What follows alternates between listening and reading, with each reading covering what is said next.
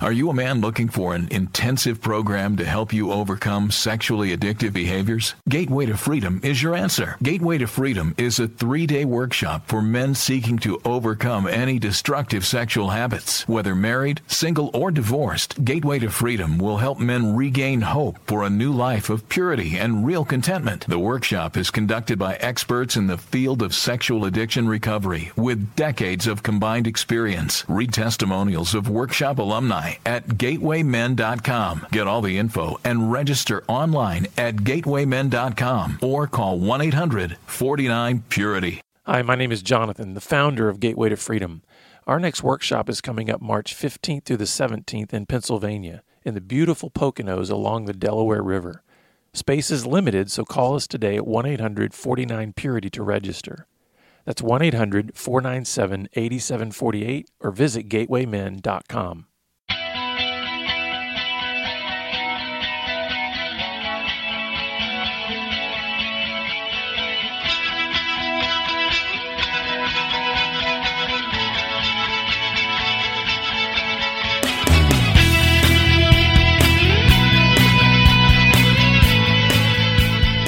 Good day, radio listeners. Welcome to this edition of the Pure Sex Radio broadcast. We're glad to have you with us. My name is Jonathan, and I've got my good buddy Steven Cervantes here. So how are you, my friend? I am blessed and glad to be here, and God is good, and I'm glad that God is good all the time. Amen. Well, listeners, before we get started, we are, can you believe we are, at least down here in Texas, we are well into spring, and just the year is clipping along, and we can only continue to do this program through donors, through partners, financial partners. And so we want to first of all say thank you to those of you who have come alongside of us and who have given to this ministry and allowed us to continue to do this work. I'm especially grateful for those of you who have made it a commitment as a monthly partner to support the radio program. So thank you so much. Yes. And whether it's $2, $200, or $2,000, every little bit helps us to continue to bring you these programs. We want to educate and equip our listeners to be able to live lives of integrity before God and others. And so if you'd like to learn about the ways that you can come alongside and partner with us, just go to puresexradio.com and then click on the donate link. So, Stephen. Yes, I'm here, present. Let's talk about lying. Stop lying. Tell me the truth. So we did get a request once to have a discussion about lying. And I stumbled upon a book. It's a kind of a more thoughtful, heady book than a 1, 2, 3 lying defined A, B, C, D, E. Because she jumps around, tells all kinds of stories. And so you're going to intro the book and lift it up, or am I going to? Yeah, so the book is just entitled Anatomy of a Lie by Diane Komp. Yep. And so this is what the book looks like. I notice it's a little bit dated. About 20 years old or so. But hey, does the anatomy of a lie change? I mean, lying is still lying. And she's an MD, and she's so very thought provoking. And so if you like that kind of different areas, she'll jump around, and you'll be surprised. How do we jump to that section? And then she'll talk about lying from a different perspective. And so she starts with, once we start lying to ourselves, we get to the point where we can't recognize the truth, because lying is easy, lying is quick, and it starts to blur together. Mm-hmm. So I say something, and I hope you say something smart back. Yeah, well, I mean, I can especially relate to this in the throes of my addiction, because if you think about it, I mean, where any kind of addiction will lead a person is to deceive, to hide, and that means you have to lie in order to keep doing the secretive, unknown things that you're doing that you don't want other people to know about. At some point, you have to lie. The other thing about it, too, is that I found that I wanted to present myself as other than what I was. And the thing is, here's what I found. The longer I told people what they wanted to hear versus what was actually going on, I started to believe what I was telling them that they wanted to hear. That's it. You start blurring. Even though it was a lie. It was totally false. And that's where it does get confusing, because you think, well, am I this guy or am I this guy? Isn't that interesting? It's weird. It really does get fuzzy. You wouldn't think that if you don't lie much, you would think that's very odd. Mm-hmm. But I think if you're in the world of making up stuff, it gets sort of confusing. You could live in either world. And I'm sure there's a lot of wives out there listening right now that says, yes, yeah, that's what my husband does. He sort of gets a blank look on his face when I call him out on a lie, and he starts to defend, and he starts to think that I'm the crazy one, and because you can get so self-deceived with your own lies that you start to believe that they're and true. It's interesting because you're saying my lying is a protection mechanism for me. It's a defense. I can present being somebody else, right? And if I can hold that together, even if it's a lie, because it's like I could present to be really against porn, but in it, but lie and say, oh, never, and not me, and I wouldn't, those guys over there, but not, it's like then you live in this dual world. And I would add to that, it's not only a defense mechanism, I think it's also a way to try to control your life, to try to control outcomes.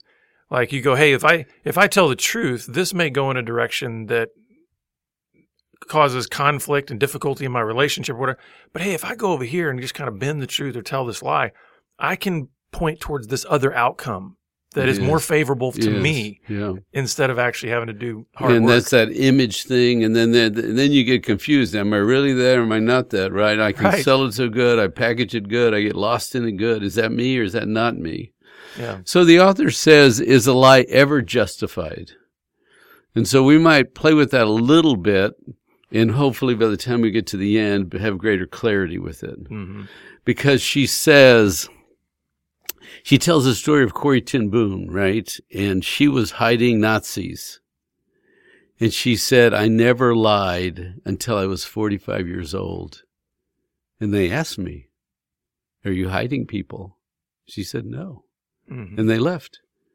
And I don't have the story. I read the book a while back, so I don't have all the story straight. So you give me a little grace on this. But in essence, she's at 45, I know I bold-faced lied, that I knew exactly what I was doing. And so was that lie justified? Is it ever? Because there's another story that goes with it. And it's almost like a sister, if I got this straight, had two sons. And the Nazis came in looking for those boys. The boys hid under the table where the mother was sitting. And the Nazis came in and said, where are the boys? And the woman had the rule, I never, never, never lie. So she said, they're under the table. And the Nazis said something stupid and thought that is so stupid and stormed off. They're not hiding under the table. So you have two different stories here of somebody that said, I will never, no matter what the consequence, lie. And another one that said, I will lie to protect life and innocent. And I think that's just it. So like the Corrie ten Boom thing, I do think there are, if I can put it in this framework, principles of righteousness that can cause certain lines to blur. I do believe that the principle of life supersedes or sort of overshadows the momentary telling of a non-truth or telling a lie. Because I do not think that God would hold Corrie ten Boom condemned for doing what was necessary in that moment to protect life. Mm-hmm. Does that make sense? Yeah, it makes a lot of sense. But then the thing is that we always have to bring our conscience then before God, don't we? Yes. He's the final arbiter.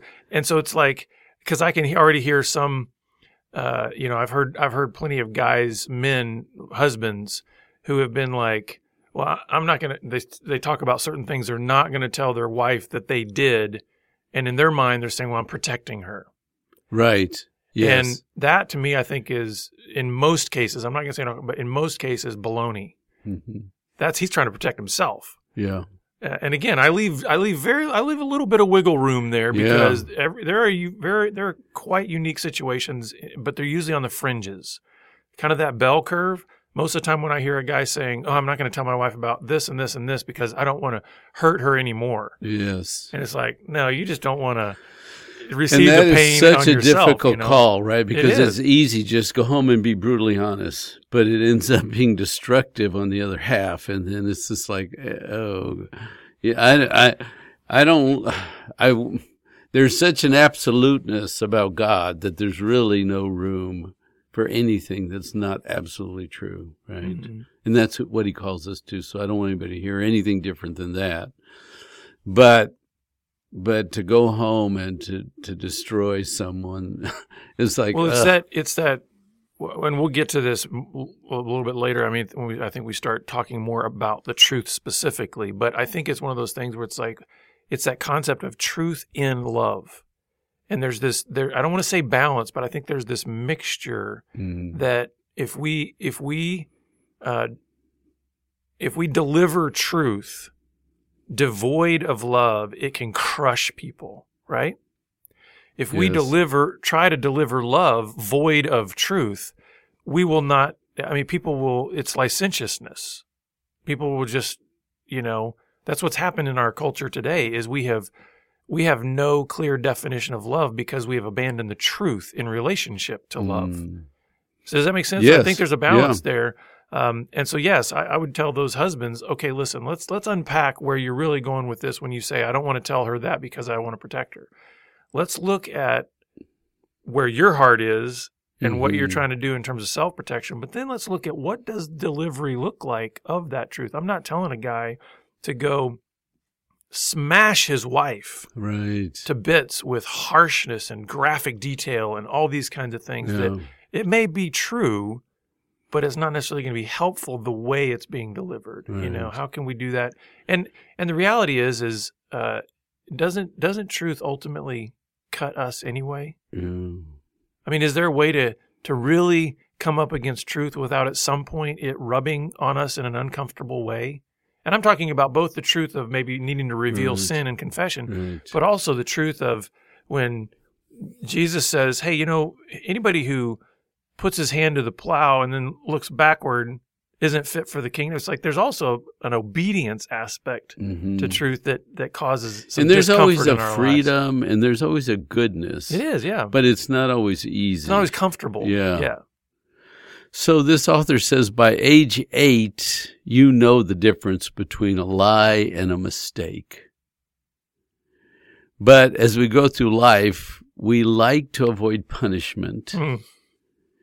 And so we lie for 1,000 different reasons. There's not like 1 or 2 or 3. Right. We can come up with a lot of reasons to justify our lies, right? Yeah. And then there are like white lies or little lies or half-truths.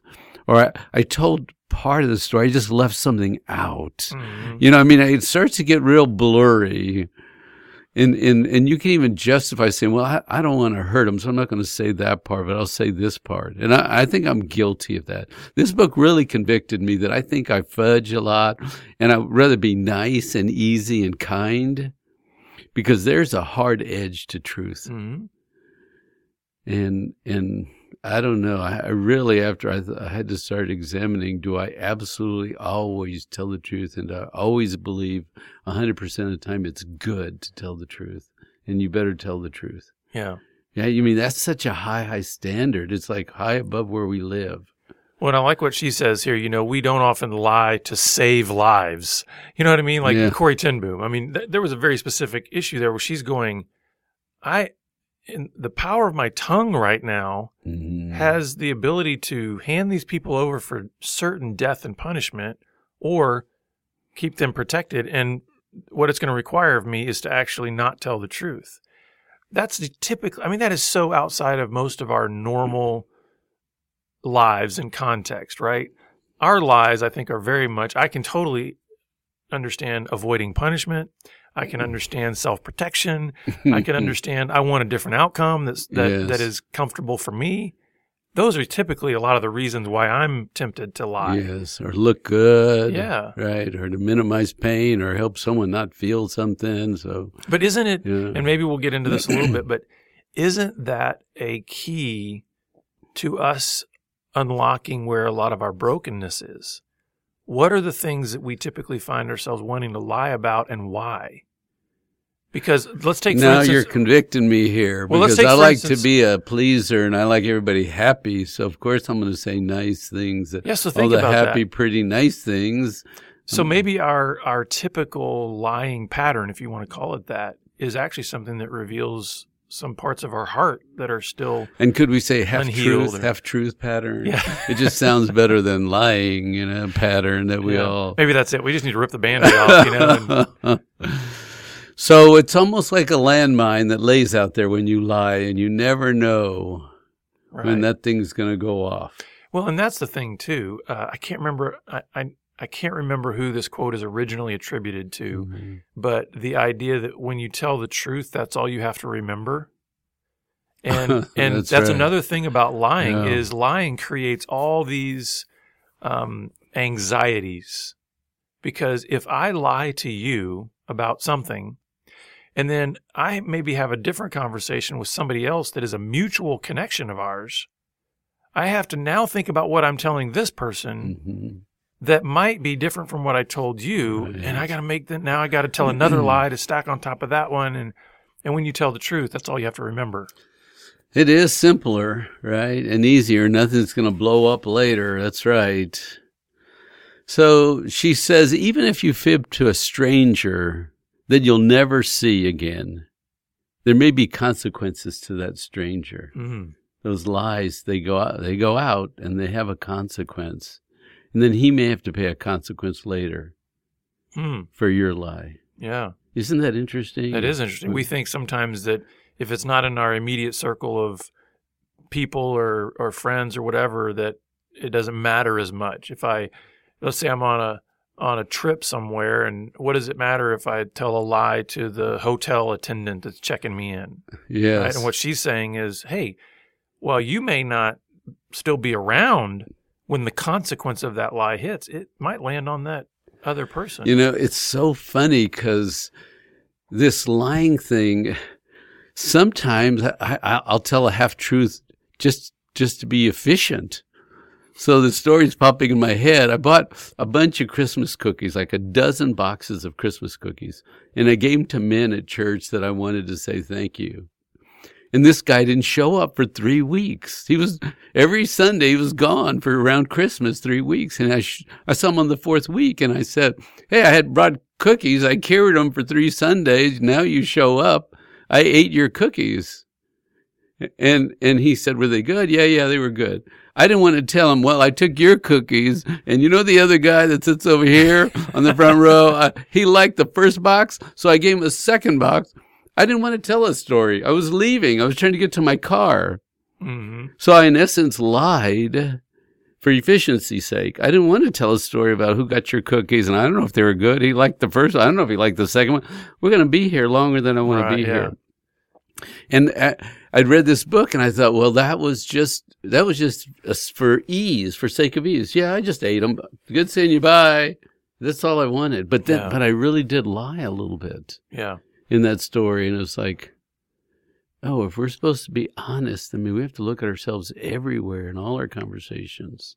Yeah. And I've noticed that too, that it's easy sometimes once you're kind of rolling in a story to just, hey, popcorn a little bit of something exciting out there and popcorn another little bit of thrilling thing. It might not have actually gone to that degree, but boy, if I say it this way, it sounds a whole lot better than if I just leave it where it was. I was just thinking about that in my head. I love storytellers. Basic life is boring. I went to the store. It's regular. Yeah, I went to the store. And then it was busy, it was hectic, and there was traffic, and I came home. But another guy go, you cannot believe what happened. I was in the parking lot on my way into the store. And he's just embellishing every piece of this thing. And it's much more exciting to do that than just do fact, absolute fact, truth. I had no idea today that you were going to be bringing this particular topic in. But you know what I spent time actually writing in my journal today, about? Okay. Was this very idea that it bothers me that we live in a society where everything has to be exciting all the time.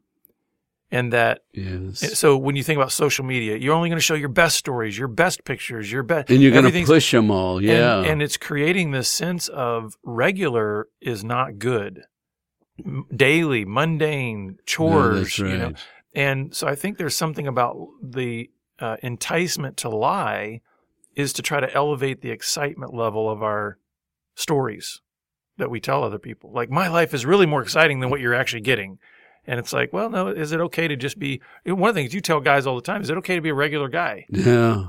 Do you always have to be on, number 10? Does it always have to be, Yes. on high volume all the time? No, that's good. And I don't do that much social media, but I hear that a lot. It's like, wow, they have such an exciting life. Right. They got this and they went there and they ate this and they did this phenomenal thing. It's like, I must be living a boring life because everybody else is flashy. And so anyway, we're talking about the truth. So here's a line from the book. People often lie most readily in marriage exactly because they fear losing the intimacy they've achieved. They know that nothing can kill the fire of a passion quicker than the truth. Mm. Your hair doesn't look that good. Yeah. That dress How do I look looks in this? bad Does on this you. dress It's make like, me look fat? when are you going to get on the treadmill and those old shoes? Could you throw them away? I'm sick. They're ratty things. Maybe that's the real question that people are wanting us to answer in this episode is like, okay, the husbands are out there saying, guys, give me the ironclad answer to when my wife asks about how she looks and whatever she's wearing. And, because, we're kind of tongue in cheek there, but I believe this, the idea that nothing can kill the fire of passions quicker than the truth. But I think that's because we're not used to making that the common connection in our relationships. Think about it, Stephen. What is dating all about? Is it about revealing the raw, broken pieces of your life? Sales job. It's a pitch, stuff, isn't it? Right? Yes. And so I think a lot of times then the seeds of a relationship are planted in that soil of your best, not your worst, not the truth, not, the real broken, regular person that you are. Absolutely. And so I think some of this is, I get what she's saying here, but I do think that can be flipped around as you work on it to where it doesn't have to mean that if I tell the truth, passion dies.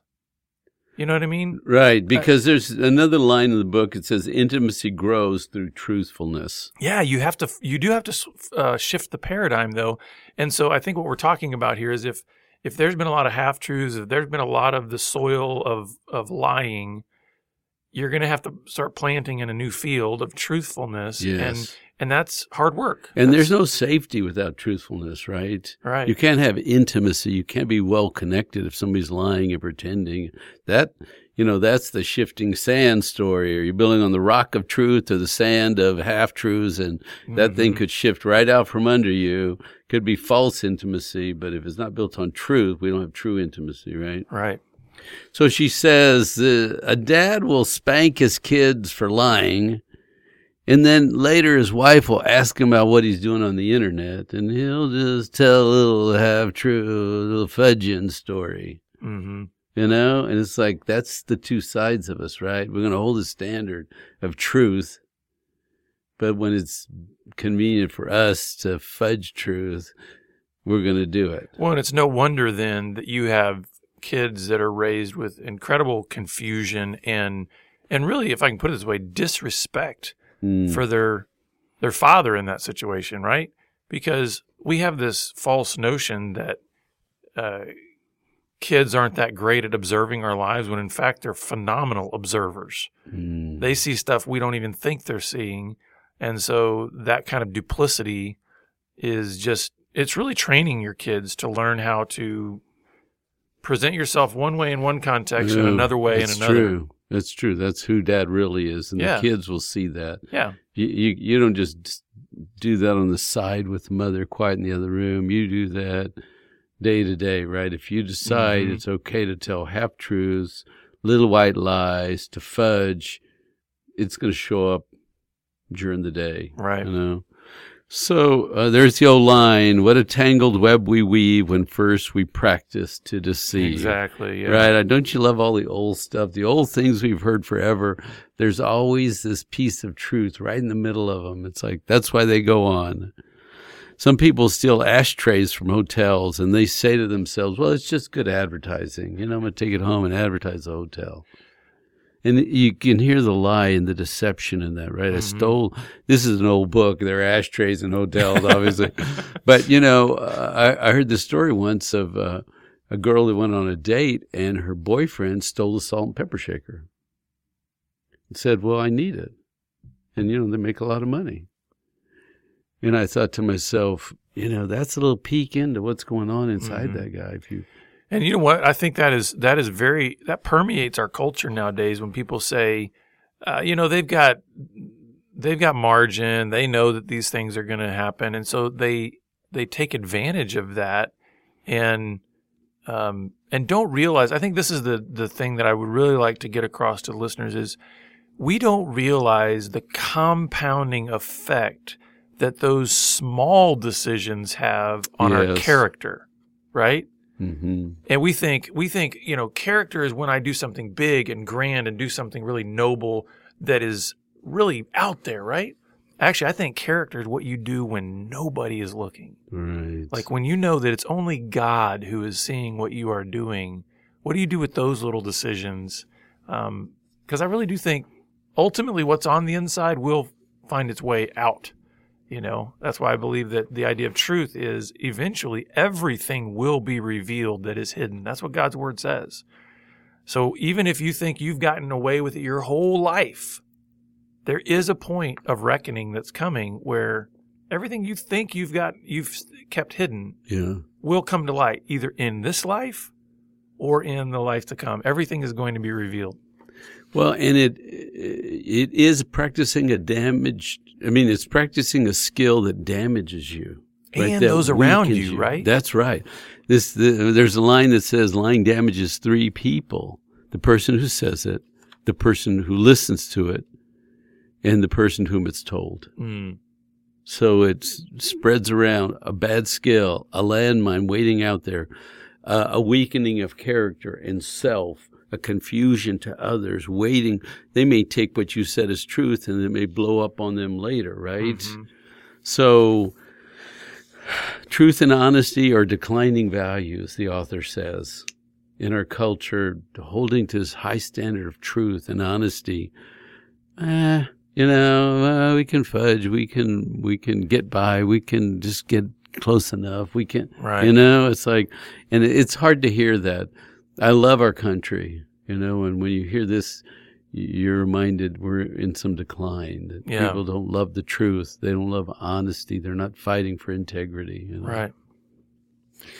So truth without, we're going to go a little bit more. Is that okay? Yeah, we got to wrap up here pretty soon. Truth without grace is deadly, but grace without truth leads to less than successful living. Mm-hmm.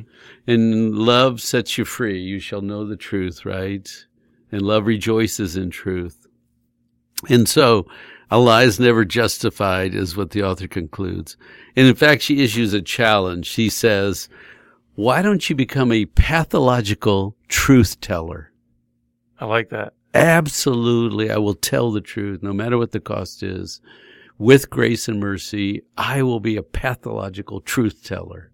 Don't you love that? I do, yeah. And it stirs to the core. All right. And the only thing I would add to that is this is a journey not only of telling the truth, not only of living in the truth, but also recognizing that as you grow in that, there is a wisdom that is also gained about timing, delivery, context, relationship. So it's not just, I love the idea of saying, let's become pathological truth tellers.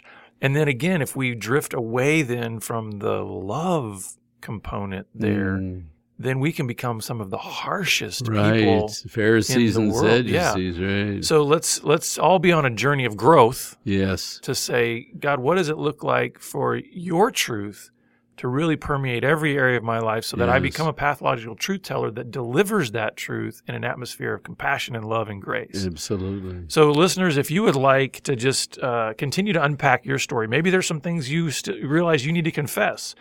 to yourself or to some others, please reach out to us. We'd love to be able to walk alongside you in this journey of becoming a pathological truth teller. Yeah. And until next time, have a great week. We look forward to having you back here again on the Pure Sex Radio broadcast. Tell the truth.